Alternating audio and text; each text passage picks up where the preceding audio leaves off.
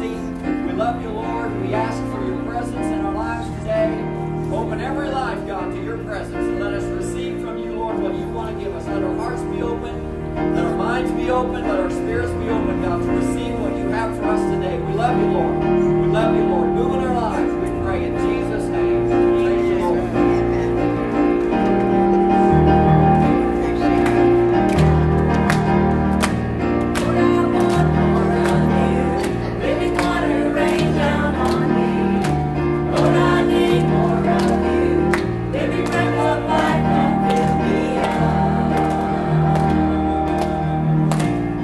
We are hungry.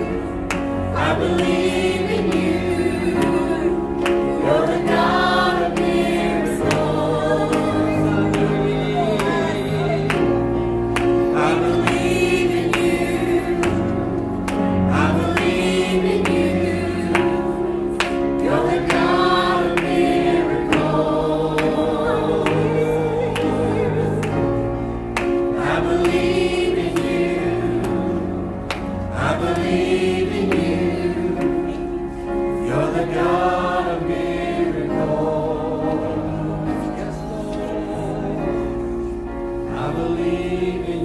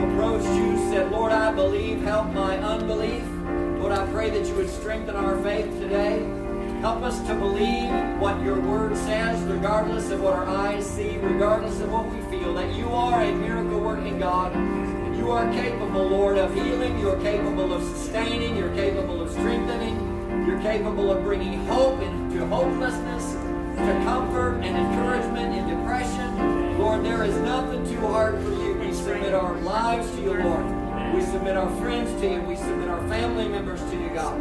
We submit our every need to you, God. And we trust you. We trust you, God, to do the work in your lives. And we surrender. We submit and we yield and we say, have your way in our lives, God. Let us glorify you. Let us honor you. Lord, we pray that you would be honored and glorified in every area of our lives. In Jesus' name, amen. Amen. Give God praise again.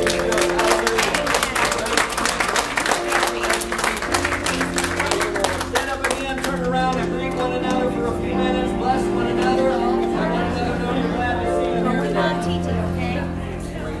Hey. Well. Learn something from them. Good morning, everybody. God bless you. It's great to see you in the house of the Lord today. Don't worry, I'm not going to be preaching. I'm just going to give up the updates for today.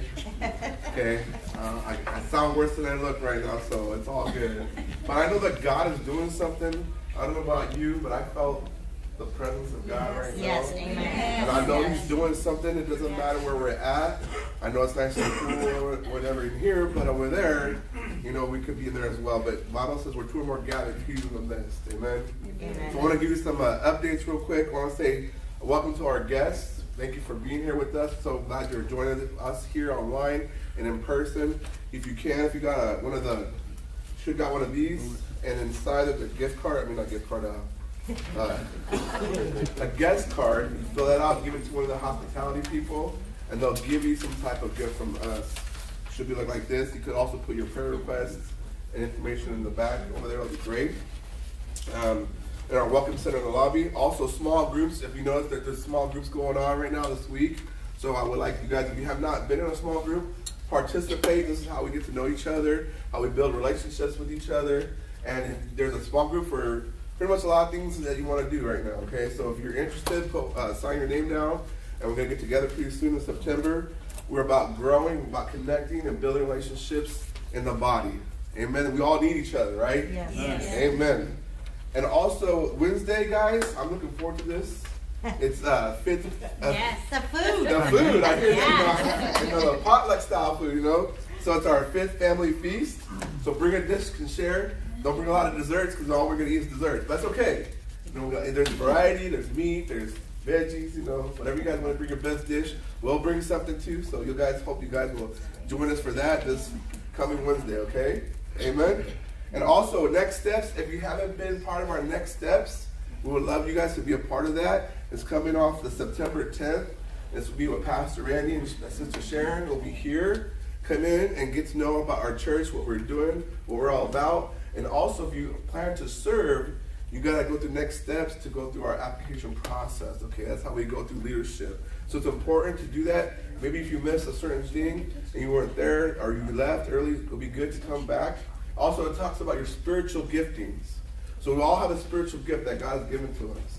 So we'd like to know about your spiritual gift and how you can be used with God. And that's part of our next steps process, okay? So if you have not done that, go ahead and do that. Also, we appreciate you guys so much for giving. You guys are such a giving church. We love this church so much, and you're giving. So how you can give is on the app. How many people have the app? Yep. Okay, you can give on the app. You can give online, or you can drop a basket off over there in the back and give your tithes and offering there. And also those online, you can do that as well on our website. So we really appreciate you guys and your giving. Your generosity is always awesome to see in this church. We're just so thankful about that. And also, again, I'll mention, Pastor, we have 3 heating units out, heating in there. So that's why we're in here. And it's a little, you know, I'm a little sweaty, but that's okay. But we need $72,000. We're believing that God will provide like He always does. Amen. So we know we're not worried about it, but we gotta just let the people know out there, okay? So we're giving that information to you. And you can designate this, if you want to give to this certain project, you can do it under buildings or facilities, okay? We need at least $22,000 to put down to finance these units, okay? So it's been about over 20 years, so we need your guys' help to have our church and our beautiful sanctuary. Again, we're just thankful for what you guys are doing and how you guys are giving to our church. Amen? Amen. Okay, so I am going to read our text, and then we're going to go through it, and the pastor's going to come and preach the message, okay? So bear with me real quick, please. It's found in Genesis 1:26. And I'm going to get some water real quick. Sorry.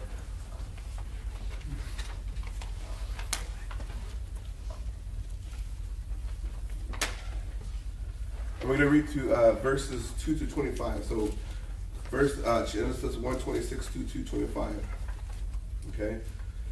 Excuse me.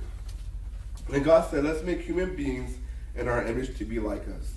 They will reign over the fish in the sea, the birds in the sky, the livestock, and the wild animals on the earth, and the small animals that scurry along the ground. So God created human beings in His image. In His image, God created him, men and female. He created them. Then God blessed them and said, be fruitful and multiply. Fill the earth and govern it. Reign over the fish of the sea, the birds in the sky, and all the animals that scurry along the ground. All my hunter friends out there, right? You enjoy that part? All right, y'all, hunting season's coming up soon, I heard.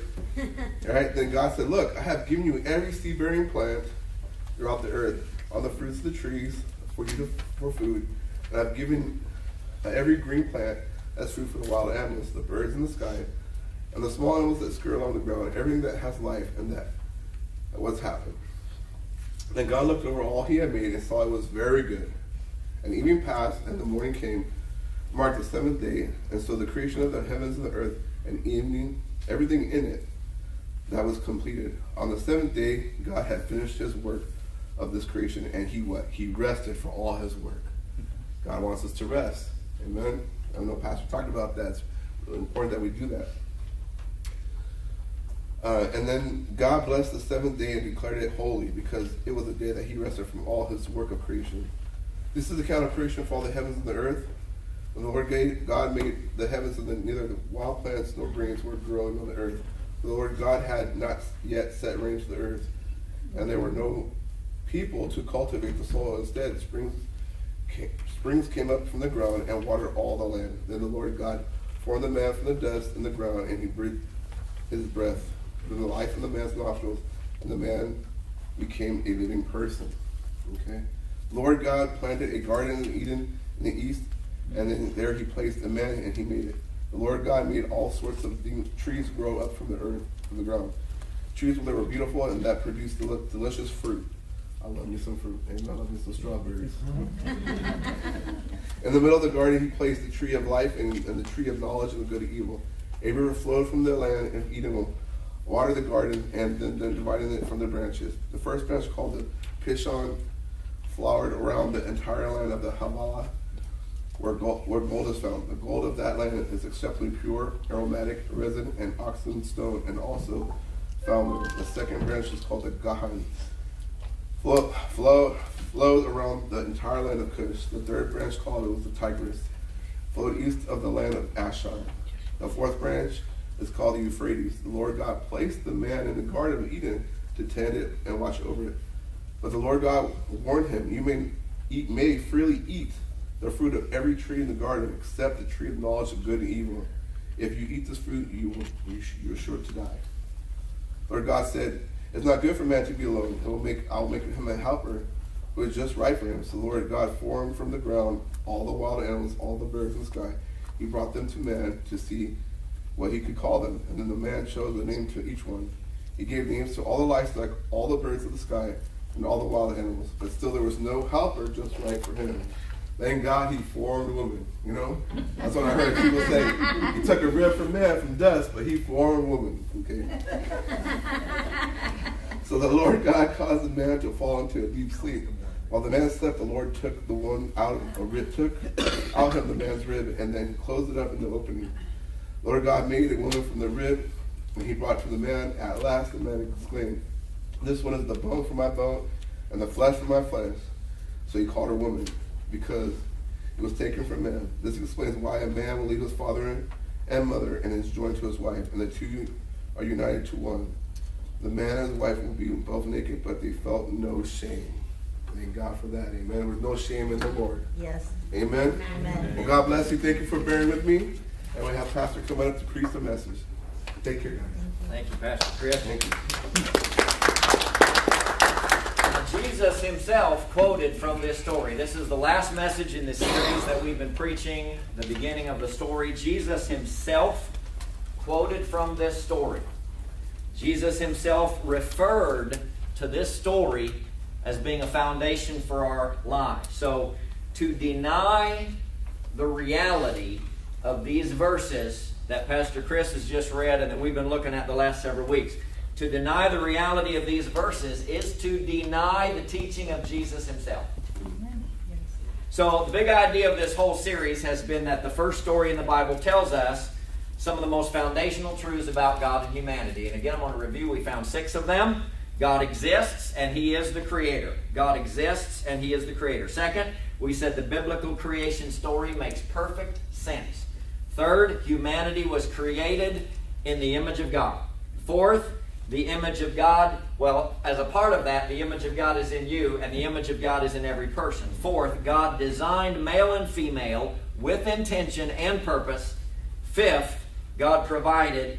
And sixth, God rested. And again, all of these are on our website, on our YouTube channel, and on Apple Podcasts and Spotify Podcasts. If you missed any of those messages, you can go back and catch up on all of that. Most of that was from Genesis chapter 1.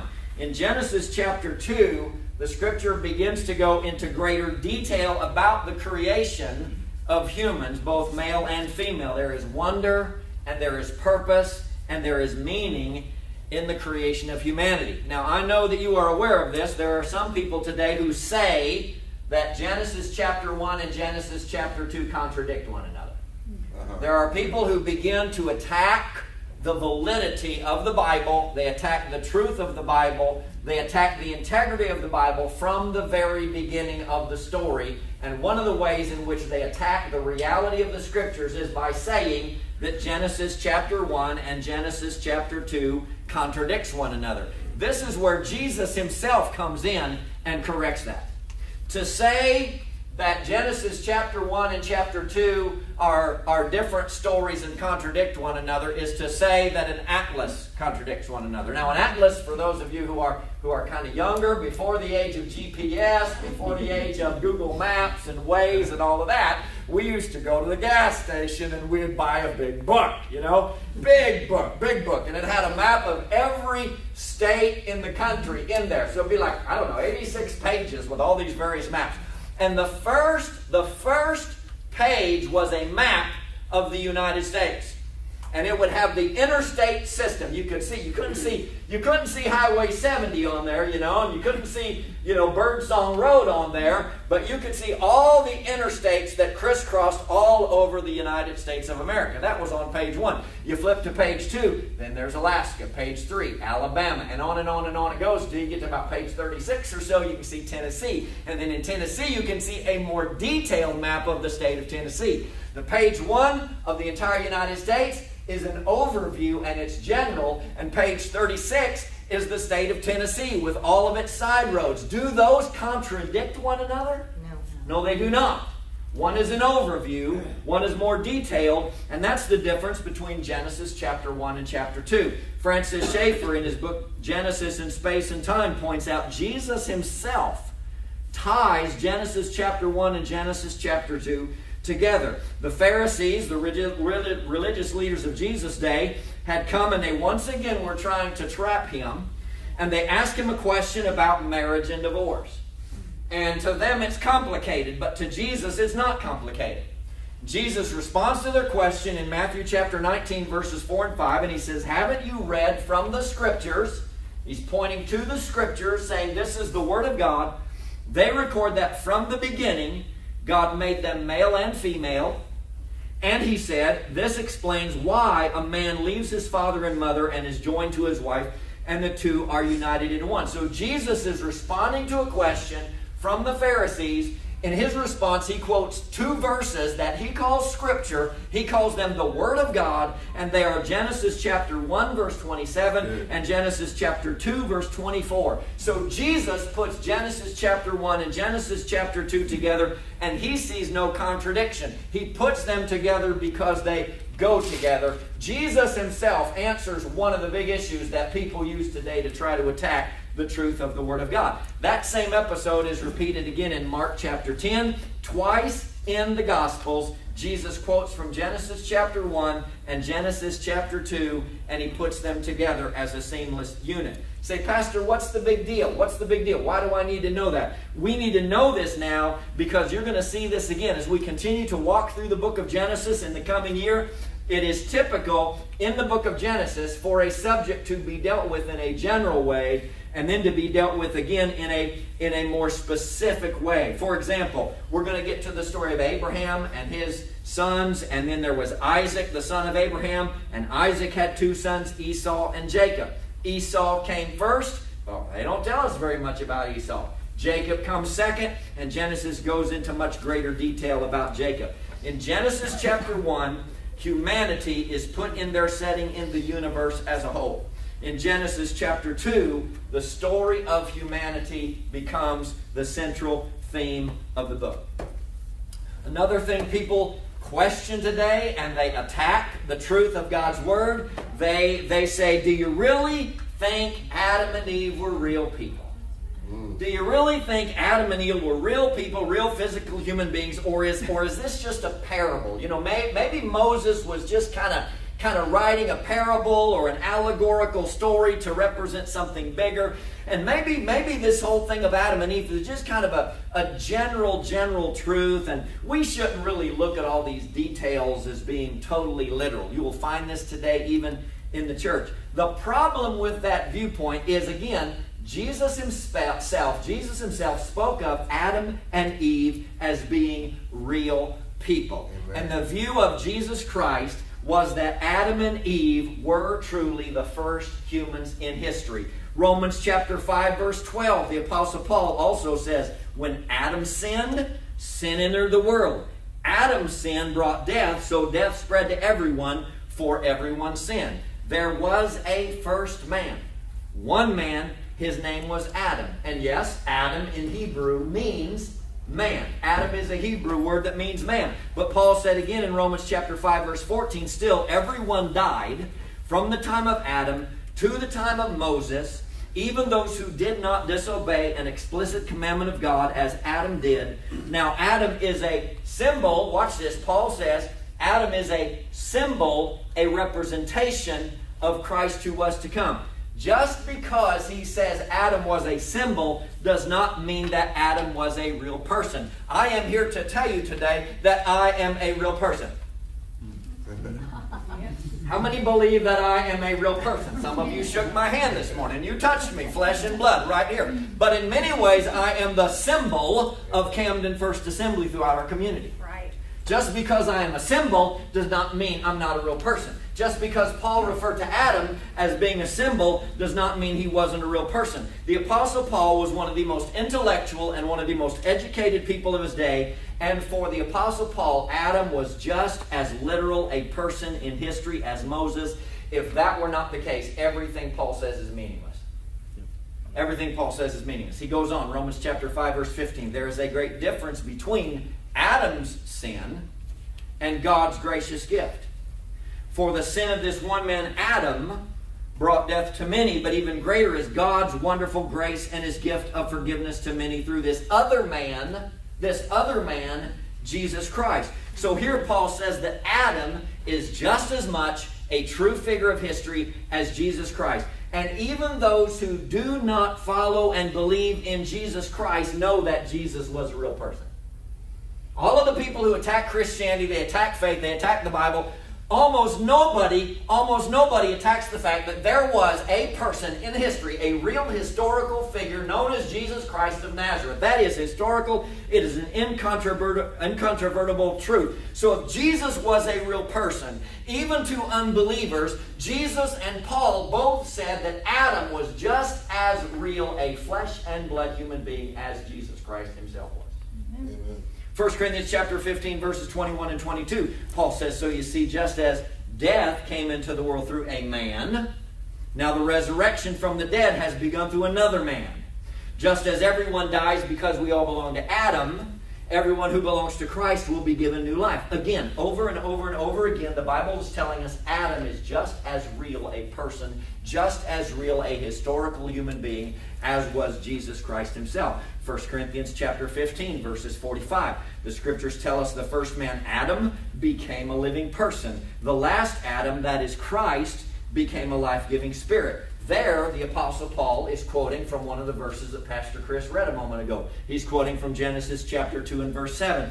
So if you accept the view that Adam and Eve were not really real, that this is just a parable, this is just a story to kind of illustrate how creation and humanity came about. They were not real, literal, historical people. If you say that's a myth, if you say it's just a tall tale passed down through the generations, if you say that, you call the entire Scripture into question. And that's why people attack the truth of Genesis chapter 1 and 2. Because if they can undermine the literal truth of this story, they undermine the entire Scripture.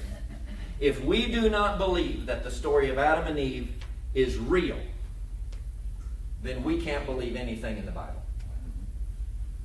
If we don't believe the story of Adam and Eve is real, we can't believe anything in the Bible. And the Apostle Paul and Jesus are not the only one who makes these points. Matthew and Luke both give a genealogy of Jesus Christ. Luke's genealogy ends this way in Luke 3:38. Kenan was the son of Enosh.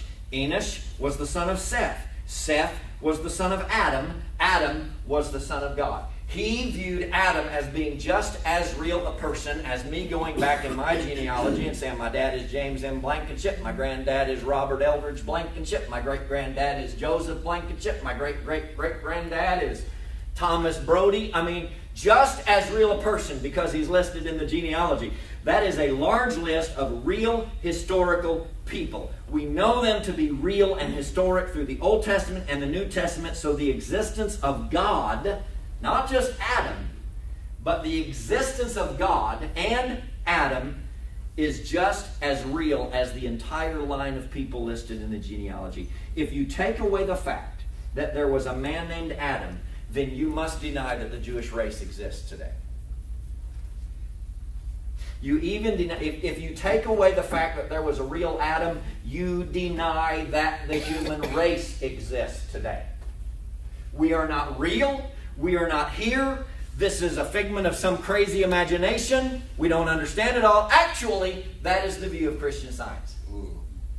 The view of Christian Science is none of this is real. None of us are here. We're all living in some crazy dream. None of it's really real. 1 Timothy chapter 2, verses 13 and 14. You see it's over. You say, Pastor, why are you dwelling on this at the beginning of this message? Because we see it throughout the entire Scripture. Because this is one of the key points of attack from those who want to undermine our belief in the truth of the Bible. And the Scriptures over and over and over and over again point back to this as being a real foundation for us. 1 Timothy chapter 2, verses 13 and 14. For God made Adam first, and after he made Eve. And it was not Adam who was deceived by Satan. The woman was deceived, and sin was the result. Now, we're going to leave the issue of deception for a later time. I'm not going to get into that controversy right now. But the emphasis is here that Eve was just as real a single person and individual as was Adam. Amen. 2 Corinthians chapter 11, verse 3. But I fear that somehow your pure and undivided devotion to Christ will be corrupted just as Eve was deceived by the cunning ways of the serpent. Eve is a real person. This is a real story. Genesis chapter 1 and 2 is not just a fairy tale. All of the Scriptures point back to Genesis chapter 1 and 2 as a foundation, and these people are considered real people by the other biblical authors. If I deny the existence of a real Eve, I deny my own existence. And if I were to come to most of you, I think hopefully all of you, but hopefully all of you, maybe most of you, I'm not a real person. I'm not really here. You'd say something's wrong with him. If I deny the existence of Eve, I deny my own existence.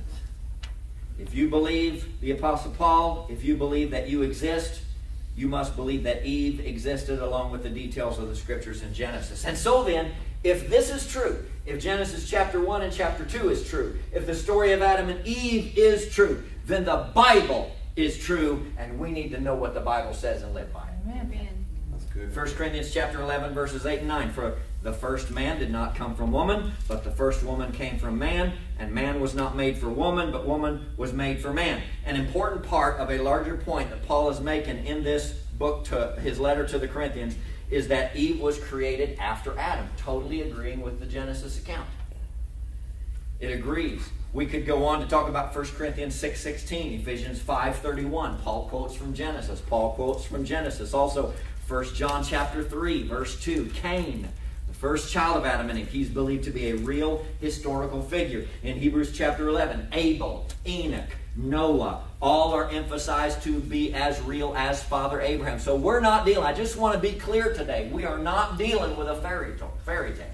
We're not dealing with a made-up story. Some people are like, well, you know, even if it's all not true, it has some sort of underlying truths to teach us. No, that's not what it is. It's a real story. It's a true story. And Genesis chapter 1 and chapter 2 do not contradict each other. They agree with each other. They are a unit. Adam and Eve were real historical people, just as real as you and me, and it's emphasized by Paul and by Luke and by Jesus Christ himself. So again, what's the point? What's the point, Pastor? Why are you emphasizing this so strong today?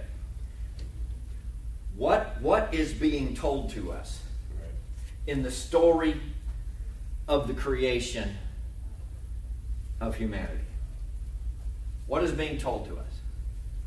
God created human beings to have a wonderful relationship with Him.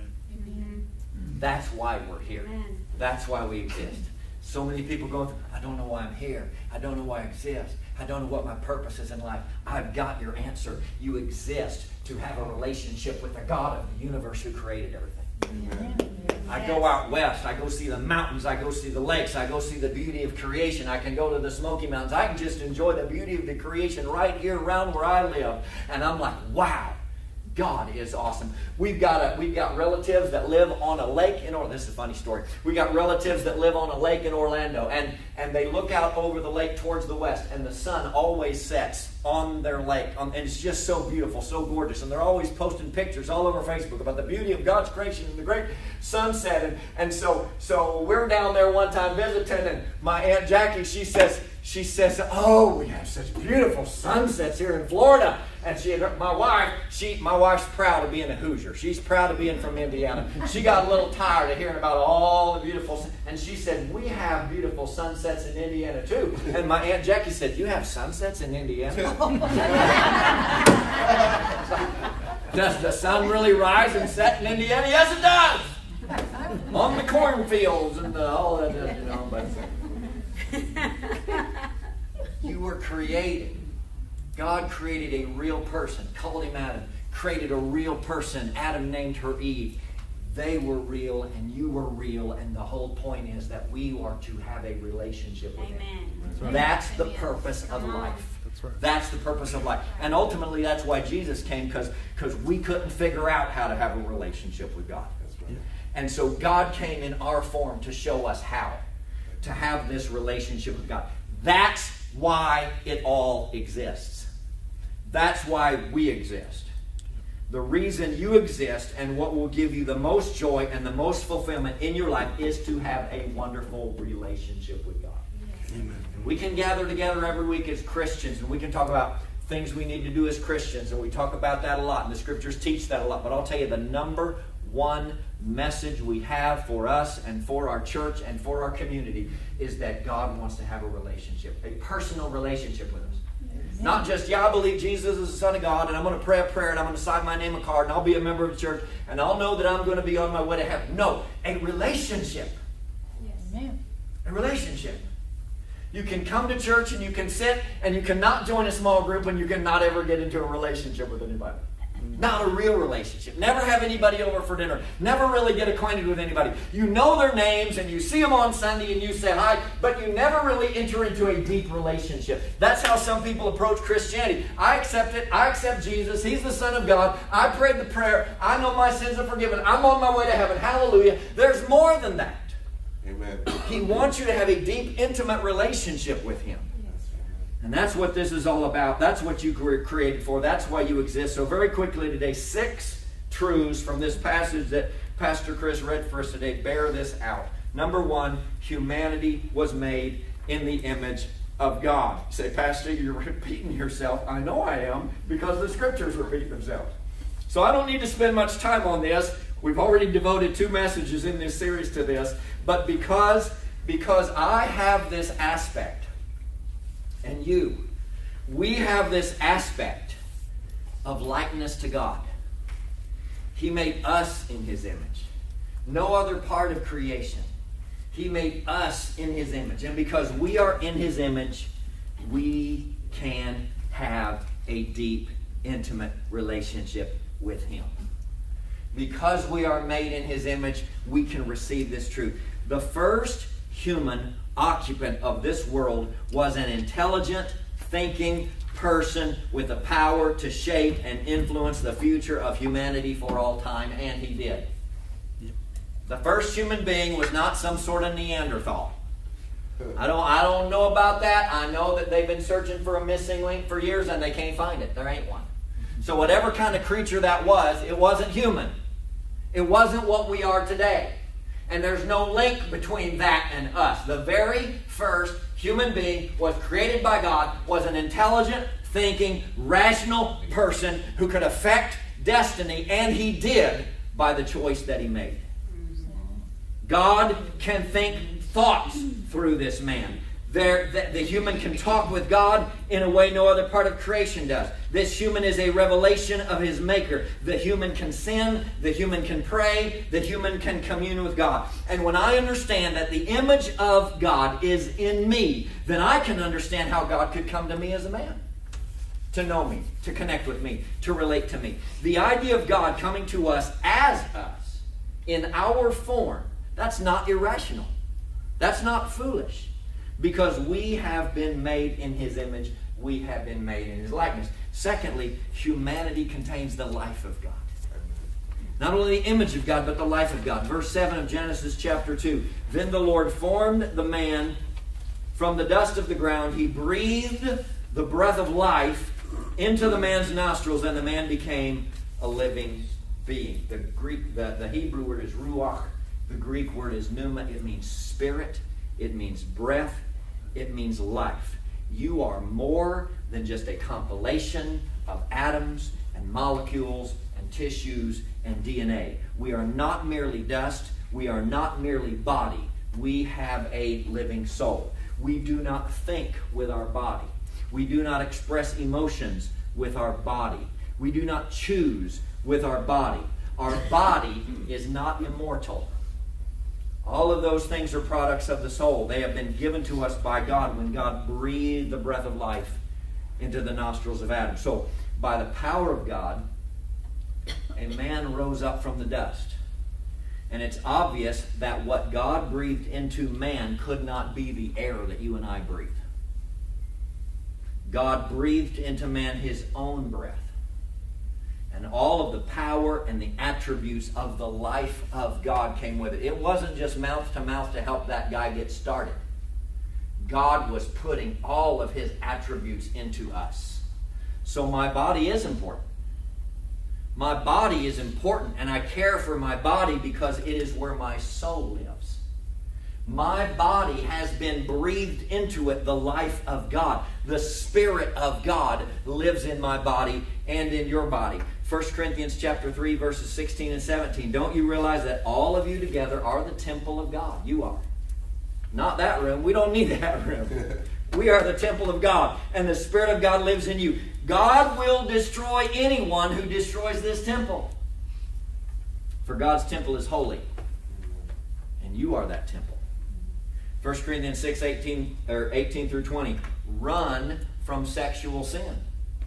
No other sin so clearly affects the body as this one does. For sexual immorality is a sin against your own body.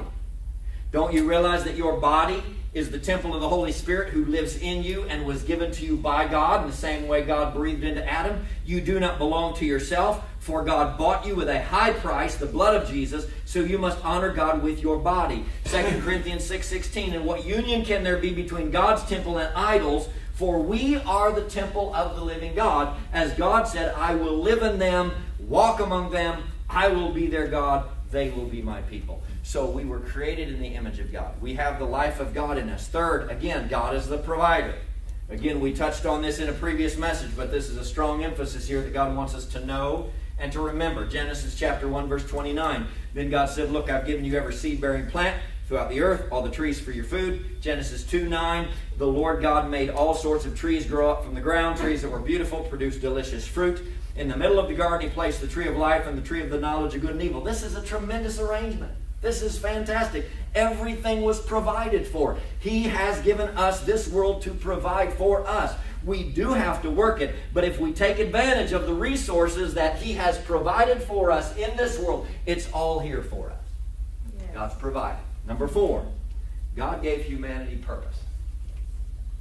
He gave humanity purpose. Our purpose is found in Him. Amen. Genesis 2:15, the Lord God placed the man in the Garden of Eden to tend it and to watch over it. Another translation says to work it. Notice this was before the fall. Boy, I hate going to work. I hate my job. Boy, I wish the fall hadn't taken place. Then I could just sit around laying underneath the tree somewhere, letting the fruit drop into my mouth, and I wouldn't have to worry about anything. No. Before man sinned, he gave him work. Now, he didn't have to do it so hard by the sweat of his brow with everything in creation fighting against him, but we were working before the fall. Work is not a part of the curse. Work is part of the purpose. We find work, we find purpose. Work existed before the fall. Work might be more difficult as a result of the fall, but work is a blessing that God has given to us. So we work according to our purpose. We were not created to live on continual vacation. I'm sorry to break that news to you. If everybody this week were told that we would be free from work, we would be free, and everything would be provided for us, we might rejoice for a short time. But I think it would be short. Because pretty soon you'd find yourself without purpose. And without purpose, you're without fulfillment. You're aimless. And it is true, idle hands are the devil's workshop. If you're wondering where that's found in the Bible, it's in the book of 2 Opinions, chapter 3, verse 14. But it is true. It is true. Too much time on our hands without purpose causes us to get into mischief. And is that not true?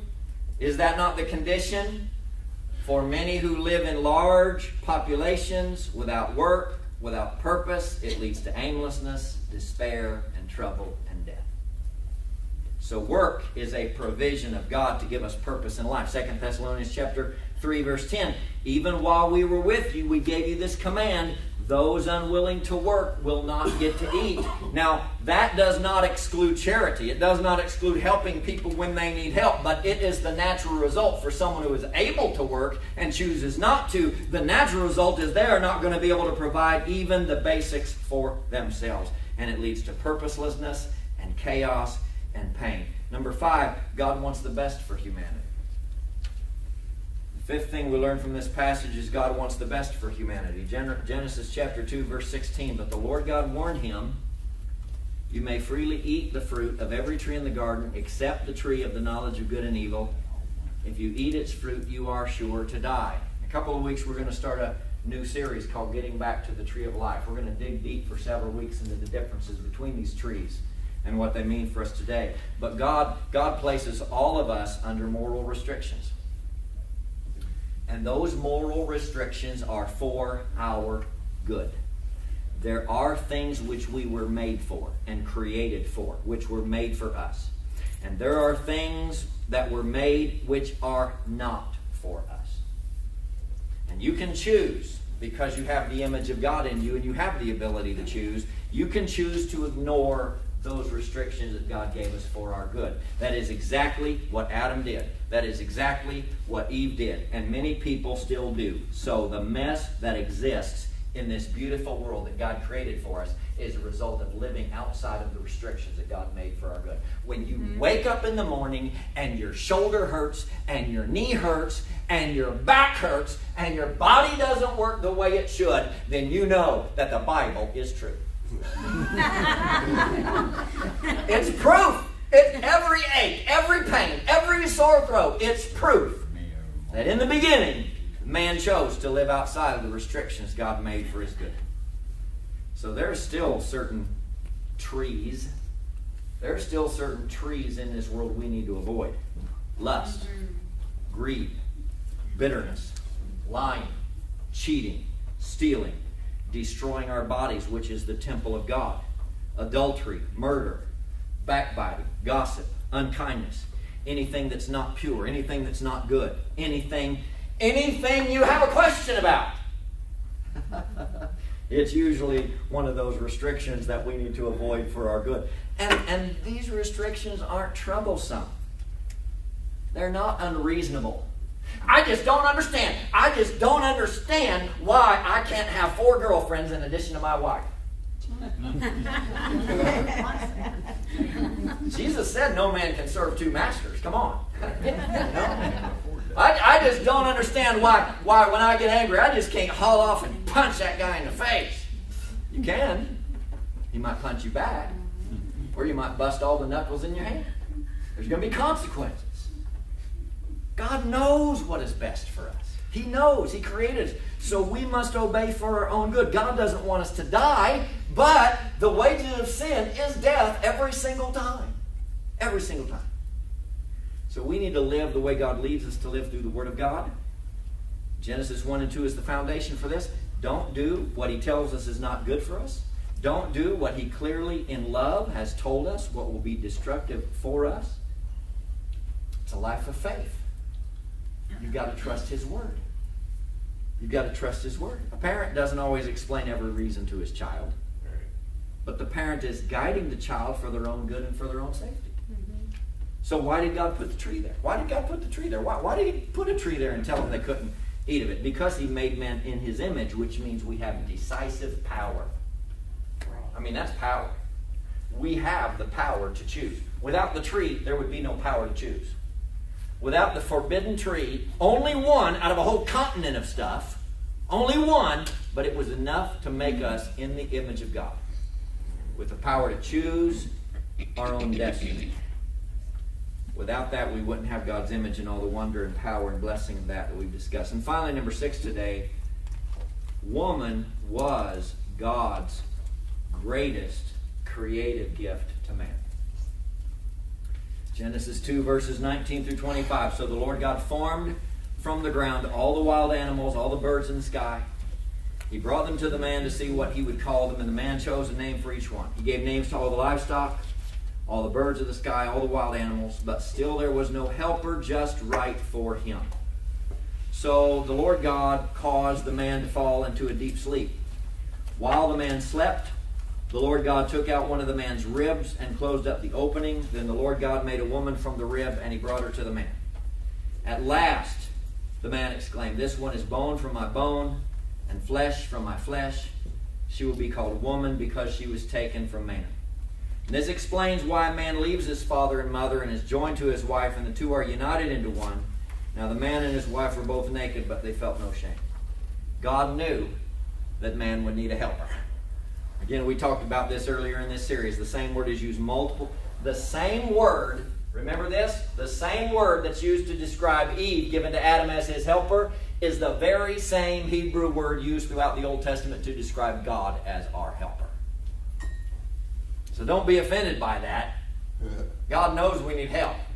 He not only made Himself available to us, guys, He gave us women to help us out when we need help. We need Him. Men and women need one another. I heard a story one time about the Duke of Bavaria. The Duke of Bavaria, his castle was under siege. And he gave up. He couldn't defeat the army that was coming to attack him. The Duke's wife demanded for herself and for the other ladies of the castle that the enemy would grant them safe passage to a place of safety with whatever they could carry. So the army outside granted them the request. And so the wives came out of the castle with their husbands on their backs and transported them to safety. I'll tell you, she was never more beautiful to the Duke of Bavaria that day than when the wife made that deal with the enemy and saved the life of every man. God looked at man and said, this guy's going to need some help. So husband, your wife is God's greatest gift to you other than Jesus Christ. 1 Corinthians chapter 11 verse 7 says, woman reflects man's glory. If man is the head, then the woman is the crown. She's a crown to her husband. The man was dust refined. The woman was dust double refined. The woman is one more step further removed from the earth. She was not made out of his head to rule over him, nor out of his feet to be trampled upon by him. But Eve was taken from the side of Adam that she might be equal with him, near to his heart that she might be loved by him, from under his arm that she might be protected by him. And the confusion of these purposes simply leads to the destruction of God's purposes for us, which is good and loving and peaceful and joy. Woman was not created to be man's slave. Wherever the Bible has been taken, it teaches the elevation of women. Marriage brings the two together as one, no longer two, but one in completeness. It is a grievous and dangerous sin to violate this bond of marriage, whether by adultery or brutality or neglect. This bond of marriage is not to be divided and weakened by having more than one wife. The bond is weakened when people engage with sexual partners outside of marriage. Fact is, statistics prove marriages are happiest and last longer when women and men wait for marriage to become sexually involved. Who knew? Who knew? They've been doing these studies for the last 40 years, and it proves over and over and over. People say, well, I think we're going to live together for a while before we get married to see if it works out. You know what? Sometimes they think it's going to work out, they get married. There is a much higher rate of divorce among couples who marry after living together than couples who wait until marriage. The statistics have proven what the Word of God says to us and how the Word of God guides us. For those who say that, God's plan is always good. God's plan is always for the best. Malachi chapter 2, verses 15 and 16. Didn't the Lord make you one with His wife? Didn't the Lord make you one with your wife? In body and spirit you are His. And what does He want? Godly children from your union. So guard your heart, remain loyal to the wife of your youth, for I hate divorce, says the Lord, the God of Israel. To divorce your wife is to overwhelm her with cruelty, says the Lord of heaven's armies. So guard your heart, do not be unfaithful to your wife. I don't believe the Scriptures are ever given us these words as condemnation for anything in our past where we've messed up, but it's given to us to get us on the right road from where we are going into the future. And what's the purpose of the godly union? Godly children. Our first field of evangelism is in our own home, that we might raise godly children. So men, love your wives as Christ loved the church. He gave Himself up. He gave Himself up for her. That's how He led. He gave His life. Thank God daily for your wife. Lead her in your relationship with the Lord together. See, the ideal relationship between a husband and wife, that's a picture of the ideal relationship that God wants to have with us. In the Old Testament, God was the husband, Israel was the bride. In the New Testament, Jesus is the bridegroom, and the church is the bride. Our marriages are meant to be an illustration before the world of the kind of relationship that God wants to have with us. This is what we were created for. This is why we exist. And these 6 truths bear this out. You are made in the image of God. Wow. Amen. That's high. That elevates us, doesn't it? You were created in the image of God. Yes. You contain the life of God. You're not just some random being. You contain the life of God. God is your provider. God gives you purpose. God wants what's best for you. God has given us women as the greatest creative gift to man. So all of this points to the fact that the ideal relationship for us is a relationship with God. Amen. The reason we exist, the reason you're on this planet, the reason you are breathing is to have a relationship with the God of the universe. Yes. To have a relationship with the God who created you. So let me ask you, how's your relationship with God? How's your relationship with God right now? Is it as fulfilling as God wants it to be? Is it fulfilling for you? Or is it just, well, Pastor, I know I'm on my way to heaven. That's wonderful, but that's not all God has for you. He has an ongoing, living, breathing, communicating, talking relationship with you that He desires for you. Let's stop and let's pray. Father, thank you for your goodness to us. Thank you for your love. Thank you, Lord, for the power of your holy word. Lord, I pray that what we've learned today will help us, that we would not be deceived by those who undermine the Word of God, even by undermining the very beginning stories. Help us to realize, Lord, that we find in these first couple of chapters of Genesis how you made us, why you made us. You have a purpose for our lives, and ultimately that purpose is to have a relationship with you, the Almighty God. You are not far from any of us, Paul said.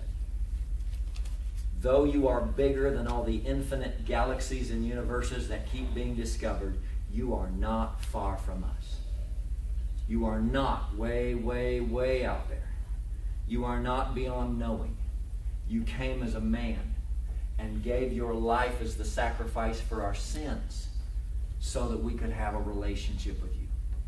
You don't want us to be living outside of a relationship with you. You don't want us to be living aimlessly, Lord, and without purpose. You want us to know you and have this relationship and your life within us fueling the purpose and fulfillment of our lives.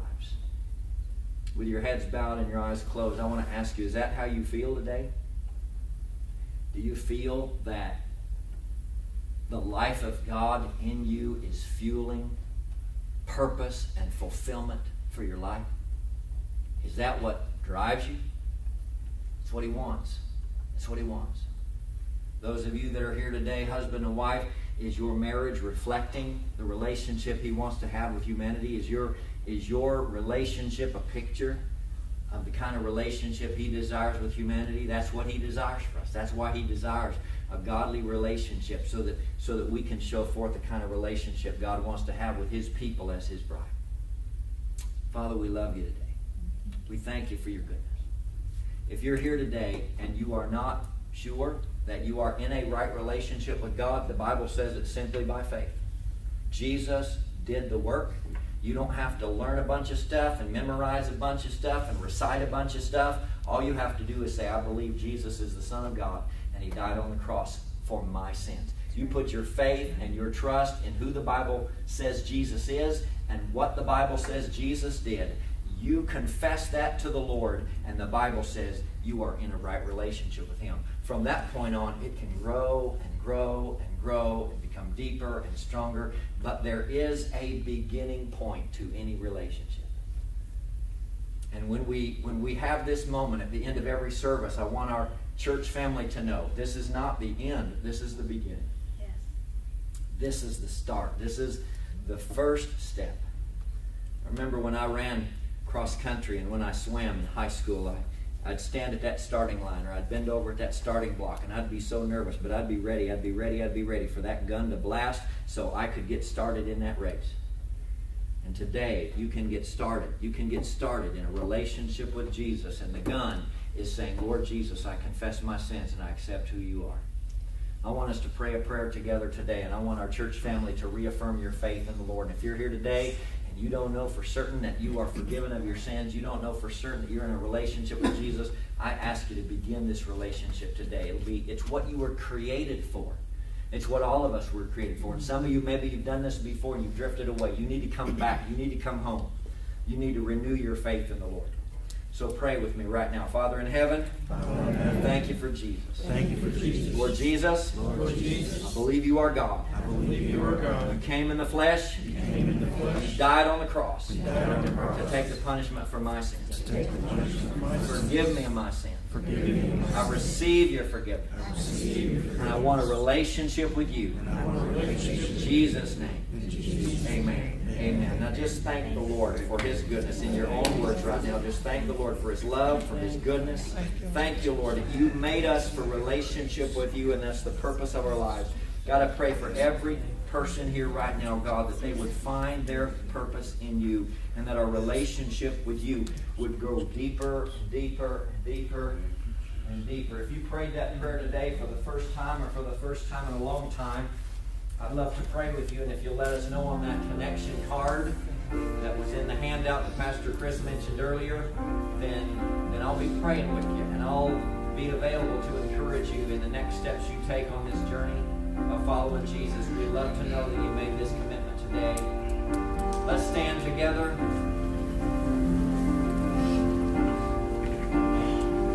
I know we had a prayer time earlier, but I feel like we need to still offer opportunities for prayer. I'm going to ask our prayer team to come again. And a couple of things I want us to do today. And as always, you can come for any reason. If you need prayer and haven't received prayer yet, you can come for any reason. There's a couple specific areas that I felt led for us to pray. First of all, as we go back into worship for these next few moments, if you are here as husband and wife, if you're here together, I want to encourage husbands to turn to their wives, and I want you to pray prayers of blessing over your wife today. I want you to pray prayers of thanksgiving for your wife today. And then some of you might be here today and you might just say, you know, I want to be more the image of Jesus. I know I need to be more the image of Jesus than I am. I want to encourage you to come today. And then another area that I felt the Lord laid on my heart, maybe you'd say, I want to know more of my purpose today. I want to know more of my purpose today. So worship team, come back. Prayer team, come back. And if you want to be more in the image of Jesus, please come. If you want a prayer to know more of your purpose, I encourage you to please come. And while we're doing this, husbands, just turn to your wives and pray prayers of blessing over your wife today. Thank you, Jesus. How great